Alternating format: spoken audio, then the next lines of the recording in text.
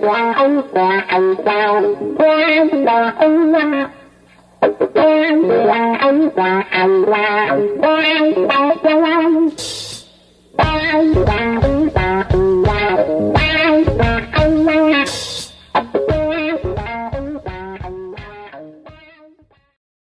everyone, I'm Jason Scorse and welcome to another episode of Dispatch from the Zombie Apocalypse. I hope everybody is doing great. The title of this episode is Can Biden Rope-a-Dope His Way Out of the Debt Ceiling Crisis? And for those who don't know the rope-a-dope metaphor, that is based on a very famous, probably the most famous boxing match of all history, which is the Ali Foreman fight in Zaire in 1974. It's called the Rumble in the Jungle. In that fight, Ali was actually the underdog. He was not the heavyweight champion at that point. Foreman was. And there were actually 4-1 odds against Ali. And those of you who think of Ali as the greatest fighter of all time, think of him being under, 4-1 underdog. Well, after this fight, that's why he became the greatest fighter of all time. And Foreman was undefeated at this time. And he had just been destroying people, right? People who had beaten Ali, Foreman was treating like flies on his arm, just swatting them away. I mean, he was just this dominant, hulking destroyer. And so going into it, again, everyone thought Ali was going to get beat. But what Ali did, hence the rope-a-dope, is he leaned back on the ropes a lot and kind of got into a defensive posture. And Foreman kind of was super aggressive and kind of tired himself out with these largely ineffective body blows because kind of Ali was in this crouch. And then as he got tired, Ali was kind of peppering him through the fight. But in an 8th round, Ali sensed his opportunity and knocked him out. And even the knockout is just one of the most incredible knockouts of all time. I don't want to give too much away if you haven't seen it. I used to be a big fan of boxing, and I'm not anymore because of the brutality. I've just become a lot more of a pacifist, and I just don't like violence of any sort. But Ali will always remain my favorite. And he's, and again, just also his civil rights stuff, his position against the Vietnam War. If you don't know a lot about Ali, I would really recommend looking into him because they don't make sports icons like him anymore. He's in a completely class of his own, and it actually makes a lot of the people these days look pretty pathetic, with a few exceptions.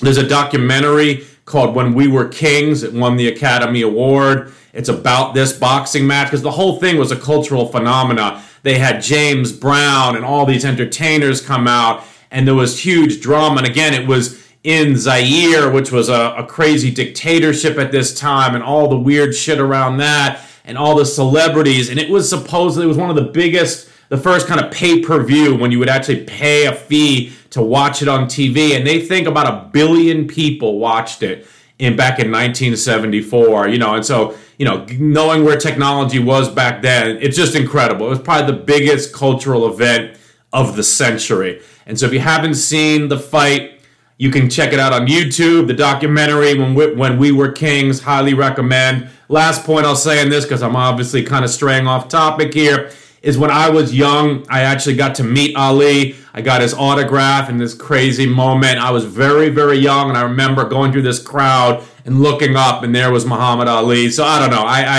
It kind of gives me goosebumps thinking about it. But anyway, the metaphor here is what's important, right? Which is that, Ali was the great underdog, but he used this really incredible kind of strategy that no one had ever done before to kind of vanquish this foe, right? And, maybe it's not perfect for Biden's situation because, again, Biden is the president of the United States. He is technically the most powerful person in the country, but he's facing a really evil foe in the Republican Party that is hanging over him, something that could end his presidency and usher in fascism. And before I kind of get into all the details of this, I just want to make a few comments about how, deeply unserious and ignorant American society is. I like to joke, America is a very stupid, ignorant society with a lot of smart people in it, right? And I think that's the fact, right? Right now, as we are careening towards this kind of default on the U.S. debt, the general public and the legacy media have basically turned this debt ceiling hostage into kind of another horse race topic. Is Biden going to negotiate? What are they doing? As it goes into the weekend, pause on the negotiations. Who's up? Who's down? And it's just fucking pathetic. It's a disgrace. The way the media is treating this is a fucking disgrace. This is perhaps the most consequential moment of Biden's presidency. It is going to have huge, huge repercussions for the future history of this nation. And I'll get into that more in a minute, right? And yet, and with almost everything in American politics, if you get to the facts, if you drop the bullshit, you drop the horse race politics, you drop the posturing, right? There are clear right and wrong sides here and clear facts that are just being completely obfuscated by the media. Because again, they don't make money on clarity and facts. They make money on drama and sensationalism. And he said, she said. Right? But let me tell you some of the facts. The Democrats, the Democratic Party, have never, ever held the country hostage by threatening a Republican president to not pass the debt ceiling in order to get what they want. Never. Not once. Not every now and then. Never. And they have said they never will. So the Democratic Party has said, we will never use the debt ceiling, which is a key core responsibility that the U.S. will never default on its debts. We will never use that to try to, take the country hostage to get things that we could not get through regular order. This is domestic terrorism. The Republican Party's position, and again, I'm stating facts here. The Republican Party's position is, we will blow up the U.S. economy. We will force the country to default on its debt obligations if our far-right extremists don't get what they want. That is domestic terrorism. It's evil and despicable. But most of the media just treating it like normal, like it's no big deal. It's not. It's not normal. Even the concept of the debt ceiling is not normal and completely ridiculous. And in none of the major, powerful, advanced countries does anything like this exist. Right? This notion that we have to keep passing laws to say we're going to pay our debts. Japan, Germany, France, UK, they don't have a law when they go into debt, they have to pay the debts. There's not a law to say, keep raising the debt ceiling every time we go more into debt. It's just whatever the debt is, you have to pay it. Another fact. The Democrats passed a clean debt ceiling bill 3 times under President Trump. Okay? 3 times. Never made a noise. You never even heard about it because it was just regular order. Of course we're going to raise the debt ceiling. We're in COVID. Costs are going up. We have the other costs. From the Bush years, we got to pay our bills. We never default on our debt. We want to, Democrats say, hey, we want to cut some things. We want to raise taxes. But they never say we're going to threaten to default on the debt to get that. They do it through regular order, and they don't always get what they want. I'm very frustrated with the fact that Democrats haven't gotten more. But I'm not urging them to threaten to blow up the U.S. economy to get it. And remember also, the debt ceiling is all about past spending, right? It's things that we've already done. It's not about future spending. That's the budget. So this is, again, important. And again, the media has done a horrible job of this. There are 2 separate things. The debt ceiling is paying our past obligations. The budget negotiations are about future spending. And by the way, the Republicans control the House of Representatives. They have a seat at the table for future spending. And if they want to cut things, that's a real legitimate negotiation. So notice, I'm not saying the Republicans don't have a seat at the table. They do. Even though they won the House mostly through gerrymandering and voter suppression, they won. I acknowledge that. And they have a seat at the table on the budget negotiations. They should not be threatening to default on the U.S. debt.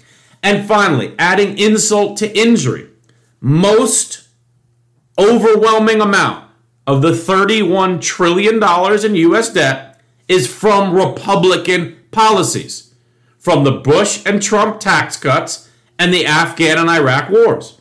Those costs are most of the $31 trillion. Another big piece of that is COVID. Now, that was done under Trump, but I'm not bashing Trump. The Democrats passed it also, and we needed trillions of dollars of spending to deal with COVID. So again, most of this $31 trillion is from fucking Republican policies. So think about the insanity. Republicans create a huge debt, and then when a Democrat is president, they say we're going to threaten to blow up the economy if you don't do what we want to cut spending, even though it was our spending that got us the debt. So again, if there was even a halfway decent media, the headlines would be Republican hostage takers trying to, threaten the U.S. economy based on their past fiscal irresponsibility. That would be all we're talking about, because that's the fact. Now again, Republicans have never, ever been serious about fiscal responsibility. And the fact that somehow they have just keep repeating this absolute bullshit lie and it's unchallenged is a disgrace. If you go out and go, which is the more fiscally responsible party? And you just poll Americans, sadly, more are going to say Republicans and Democrats, even though the facts are the exact opposite. And I'll give the Republicans credit for being good liars and good evil messengers, but also a huge F to the media to not get this fucking basic facts through, right? Now, what happens if we do end up defaulting, right? First of all, it will not only have huge economic implications, but political as well. And this is important. Fascism, the history of fascism shows that it thrives under economic calamity and uncertainty. When people are losing their livelihoods, they feel insecure, they're scared, when there's a lot of uncertainty about the future, that's when fascists come to power. And it is likely, I'd say almost guaranteed, that if there is a debt default that leads to economic calamity in the U.S., Trump is going to win the 2024 election. Because people will blame the Democrats for a bad economy. Again, because the media has done such a shitty job. No one's going to say, oh, well, it was the Republican hostage takers. They're just going to say, bad economy, Democrats were in charge, Biden was president. Let's give it to Trump. It was a better economy under him. And by the way, the GOP knows this. And therefore, their incentive, yet again, is to destroy. It is a completely asymmetric situation. The Republicans don't actually want to get to get a deal. They want to tank the U.S. economy to then blame the Democrats and get fucking Trump in again next year. So if Biden doesn't pull off this rope-a-dope, if he doesn't pull off this incredible feat, not only will the economy crash, but we could be very much, I would say likely, on the verge of a second Trump term and the beginning of real hardcore fascism in America. This is not a fucking drill. But again, almost no one is taking this seriously in the media. And I've just stopped reading stories in the media about it because it's so despicable. Right? We're literally talking about economic calamity in the beginning of fascism. And it's like some bullshit horse race politics. So after the break, I'm going to talk about how Biden already rope-a-dope the GOP once this term, and the chances of him pulling it off yet again.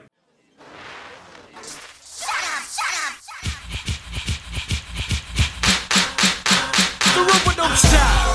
Say, hey, what is that? It's just an attitude, a smooth and crazy way to act. And when the wickies get wild, they do it in the rope-a-dope style. It's just a freak in a tight skirt. You know the ones putting down the work, but never touch a big boy and smile. When you do it in the rope-a-dope style.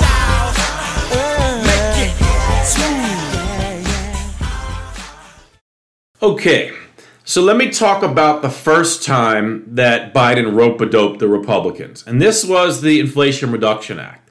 So harken back, to summer 2022 here, when it looked like a climate bill was all but dead.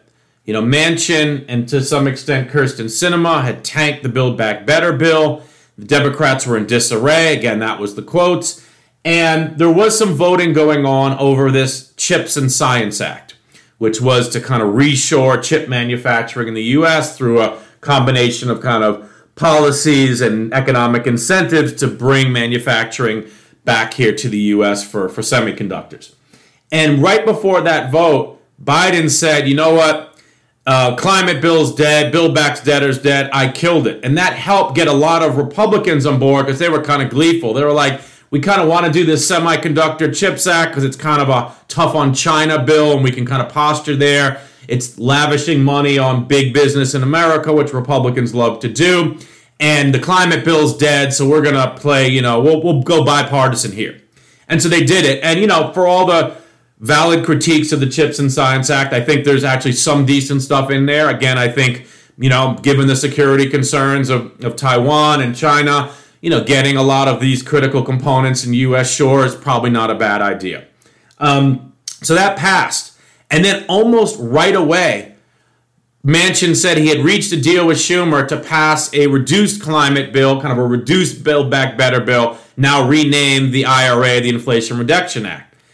And the Republicans, again, most people don't remember, people didn't follow it then or have a short attention span, the Republicans were apoplectic. They felt completely duped. Now, again, this is normal politics. They didn't have to vote for the CHIPS and Science Act, it's nothing, but they felt like, wait up, you told us you weren't doing the climate. That's what got me on that one. And again, these are people who are the most bad faith actors who steal Supreme Court justices, who support coup plotters, and then, they're up in arms because Manchin rope-a-doped them, and Biden rope-a-doped them, and Schumer rope-a-doped them. And then, within a couple weeks, the Democrats, through the reconciliation process with not a single Republican vote in either chamber, passed the biggest climate legislation in U.S. history.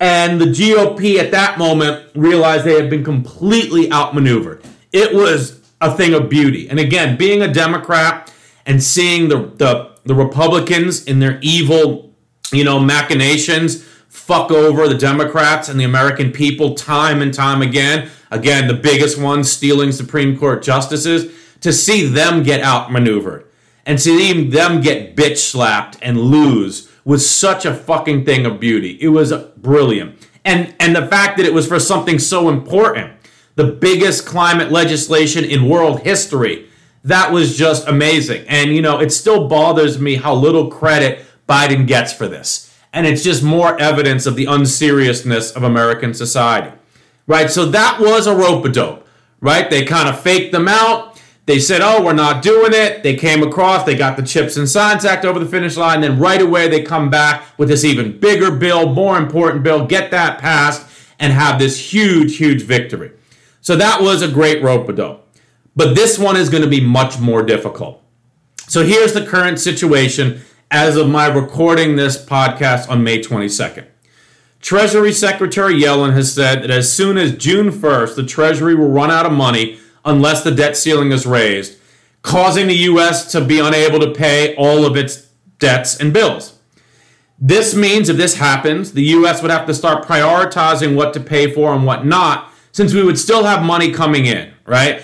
The U.S., it's not like no money would come in. We have tax receipts and fees and stuff coming into the U.S. Treasury all throughout the year. It just wouldn't be enough to cover everything, right? And so first off, what would happen?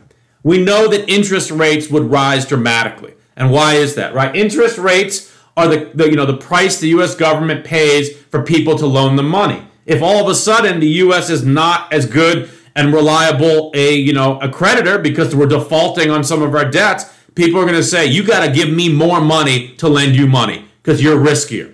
And so this means that Treasury bond interest rates are going to go up. This means the bond market's going to crash.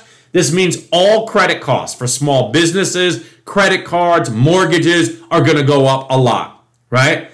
Ironically, it would also mean that U.S. debt payments would go up, right? Right now, we have $31 trillion in debt. Most of it is very low interest debt because it was issued at a time of very low interest rates. But as we issue more debt, it would go up because of interest rates going up. So the irony is it would actually make our debt situation much, much worse because we would be paying much higher interest rate on our own debt. And this would make the overall U.S. fiscal policy and situation much worse. It would make it harder for us to pay off our debts. And it would make it harder for us to ever increase spending on important social programs or even military programs if for some reason, there was another, major military conflict, right?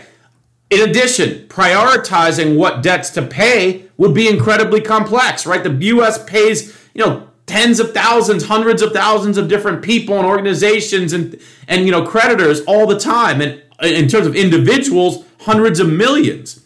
And it would be politically difficult to determine who gets paid, right? That decision would have to be made. We can't pay everyone. Who's at the top of the list? Is it seniors with Social Security checks? Is it military contractors? Is it veterans? And not everybody's going to be able to get paid. And the people who don't are going to be fucking pissed. And they're going to flip out and make a huge political stink of it, right?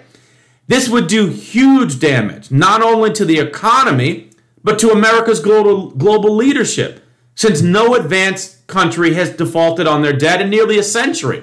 I mean, you've had some in South America, you had Argentina, Chile, you obviously have developing countries default on their debt. You've been having a major Western power default on its debt in nearly like a century. So this is very, very big stuff and very bad. There is no fucking upside to this. This is bad. And look, although Biden said he wouldn't negotiate over the debt ceiling, now he's negotiating, right? This is the reality, right? It's supposedly what he's saying to kind of make this semantically, accurate. He's saying, I'm not negotiating on the debt ceiling. I'm negotiating over the budget. Remember, there's two separate things, the debt ceiling and the actual next year's budget. And he's saying, I'm just negotiating over the budget. Once we get that worked out, they'll pass the clean debt ceiling. And that's why I'm actually technically not negotiating over the debt ceiling. But look, that's basically semantics. He's negotiating over the debt ceiling. I just have to admit that. And I'm kind of upset that he is, but I'll get to that in a moment. So he's negotiating with extremists who want to blow up the economy, or certainly are serious about doing it. And look, other people have pointed this out, but Kevin McCarthy, the majority leader, Speaker of the House, has no fucking power, right? He's in name only. It's not even clear if any deal was struck between him and Biden that Kevin could go get the votes. I mean, think of how pitiful this is. Imagine they have these deep negotiations and finally they come to something and Biden says, we worked it out. And then Kevin goes back and they go, no, fuck you. We don't like the deal, right? So this is like, I don't see how this works. And look, we're running out of time. We're down to less than 2 weeks. So what the heck is Biden doing? The first thing is, nobody knows. Nobody knows. This is probably the most 3D chess secretive strategy of our lifetimes, perhaps besides the Bin Laden raid, right? Biden cannot show his hand since he needs leverage and he needs everyone to keep guessing that they don't know ultimately what he's going to do. Because if he says, hey, I'll invoke the 14th Amendment, then the Republicans are just going to say, all right, go for it. Fuck it. We're not even going to pretend that there's any chance that we'll pass it. Go for it. So it's impossible to know how much of what Biden is saying is true or simply trying to set the GOP up or set expectations, and I just don't know. I mean, right now, what I do know is there's a lot of smart people at the very top, from Biden and his top advisors and Janet Yellen, having meetings every day, I'm sure, figuring out the strategy here. Does he really think he can negotiate with these nutjob right-wing terrorists? I doubt it. I think he's trying to show that he's making an effort and that when the talks ultimately collapse, he can invoke either the 14th Amendment, which says the U.S. cannot default on its debt, or he'll direct the Treasury to do extraordinary measures that may avoid default in a kind of technical sense by issuing special types of bonds. I don't want to get into all this. There's a whole list of things people have talked about, $1 trillion platinum coin, etc. Look, none of this has ever been done in U.S. history, so it's anyone's guess what the end result would be. But what I'm trying to get across here in this episode is this is like the most fucking consequential thing that we're going through in this first term of Biden's administration, and it is going to have huge economic and political repercussions for years, perhaps decades. Even in the best case scenario where Biden prevents default, the uncertainty and shock of whatever he does will likely increase interest rates for a time and lead to some financial market turmoil. Look, it's a year and a half from the next election, so it might not be too bad. The timing in some way is okay, that if we have 6 months, 12 months of some rocky economic waters, but we avoid the worst and things are improving when November 2024 comes around, I think we'll be in okay shape. And more importantly, if Biden can do something that just takes the debt ceiling off the table completely and says this is null and void, we're not fucking doing this anymore, that will be a huge win. Because this is the reality. The GOP will continue to use economic terrorism as long as it's rewarded. They will keep coming back to the terrorism trough every fucking time. And I think Biden knows this. And I think he knows he's going to have to take drastic measures. Because again, even if they get something through and give some concessions, they're going to come back again and do it again next year. And that's going to be a lot closer to the election, which makes the stakes even more dramatic, which gives them even more leverage. So look, if he pulls off this second rope-a-dope in his first term, I think it puts him absolutely in the historic president category. He, in a lot of ways, already is because of the climate bill, but this is the next test case. So here's hoping he can rope-a-dope the Republicans for the second time, because the likely alternative is the end of democracy in the U.S. I don't mean to be hyperbolic, but I really think that's the truth. So I'll come back with the antidote right after the break. But the rhymes keep fitting, respect's been given, how's you living? Now I can't protect a paid off defect. Check the record and record, intentional wreck. Raid off as some intellect. Made the call, took the fall, broke the laws. Not my fault that they're falling off. Known as fair and square throughout my years. So I growl at the living foul. Black to the bone, my home is your home. But welcome to the Terror Dome. Come on,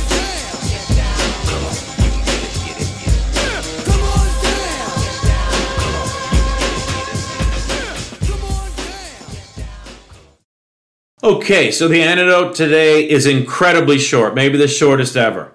Don't forget who was at fault in this debt ceiling standoff. Don't let anyone play false equivalency bullshit with you. The GOP is at fault, end of story. They are economic terrorists, and they are trying to risk the economic future of the United States to get their right-wing extremist agenda, and if it fails, to crash the economy, to usher in a second Trump administration and fascism. This is the fact. This is the reality. Don't let anyone bullshit you. These are the stakes. So with that, everybody, I hope you're enjoying the podcast. If you are, please share it with family, friends, and colleagues. Rate it. Subscribe on Apple, iTunes, Spotify, Stitcher, and Amazon Music. And with that, everybody, despite the seriousness of what's going on here, hopefully I'll have some good news to report in a couple weeks as Biden rope-a-dopes these fools and we get to the other side of these troubled waters. So I hope you are enjoying the spring and stay safe. Be well.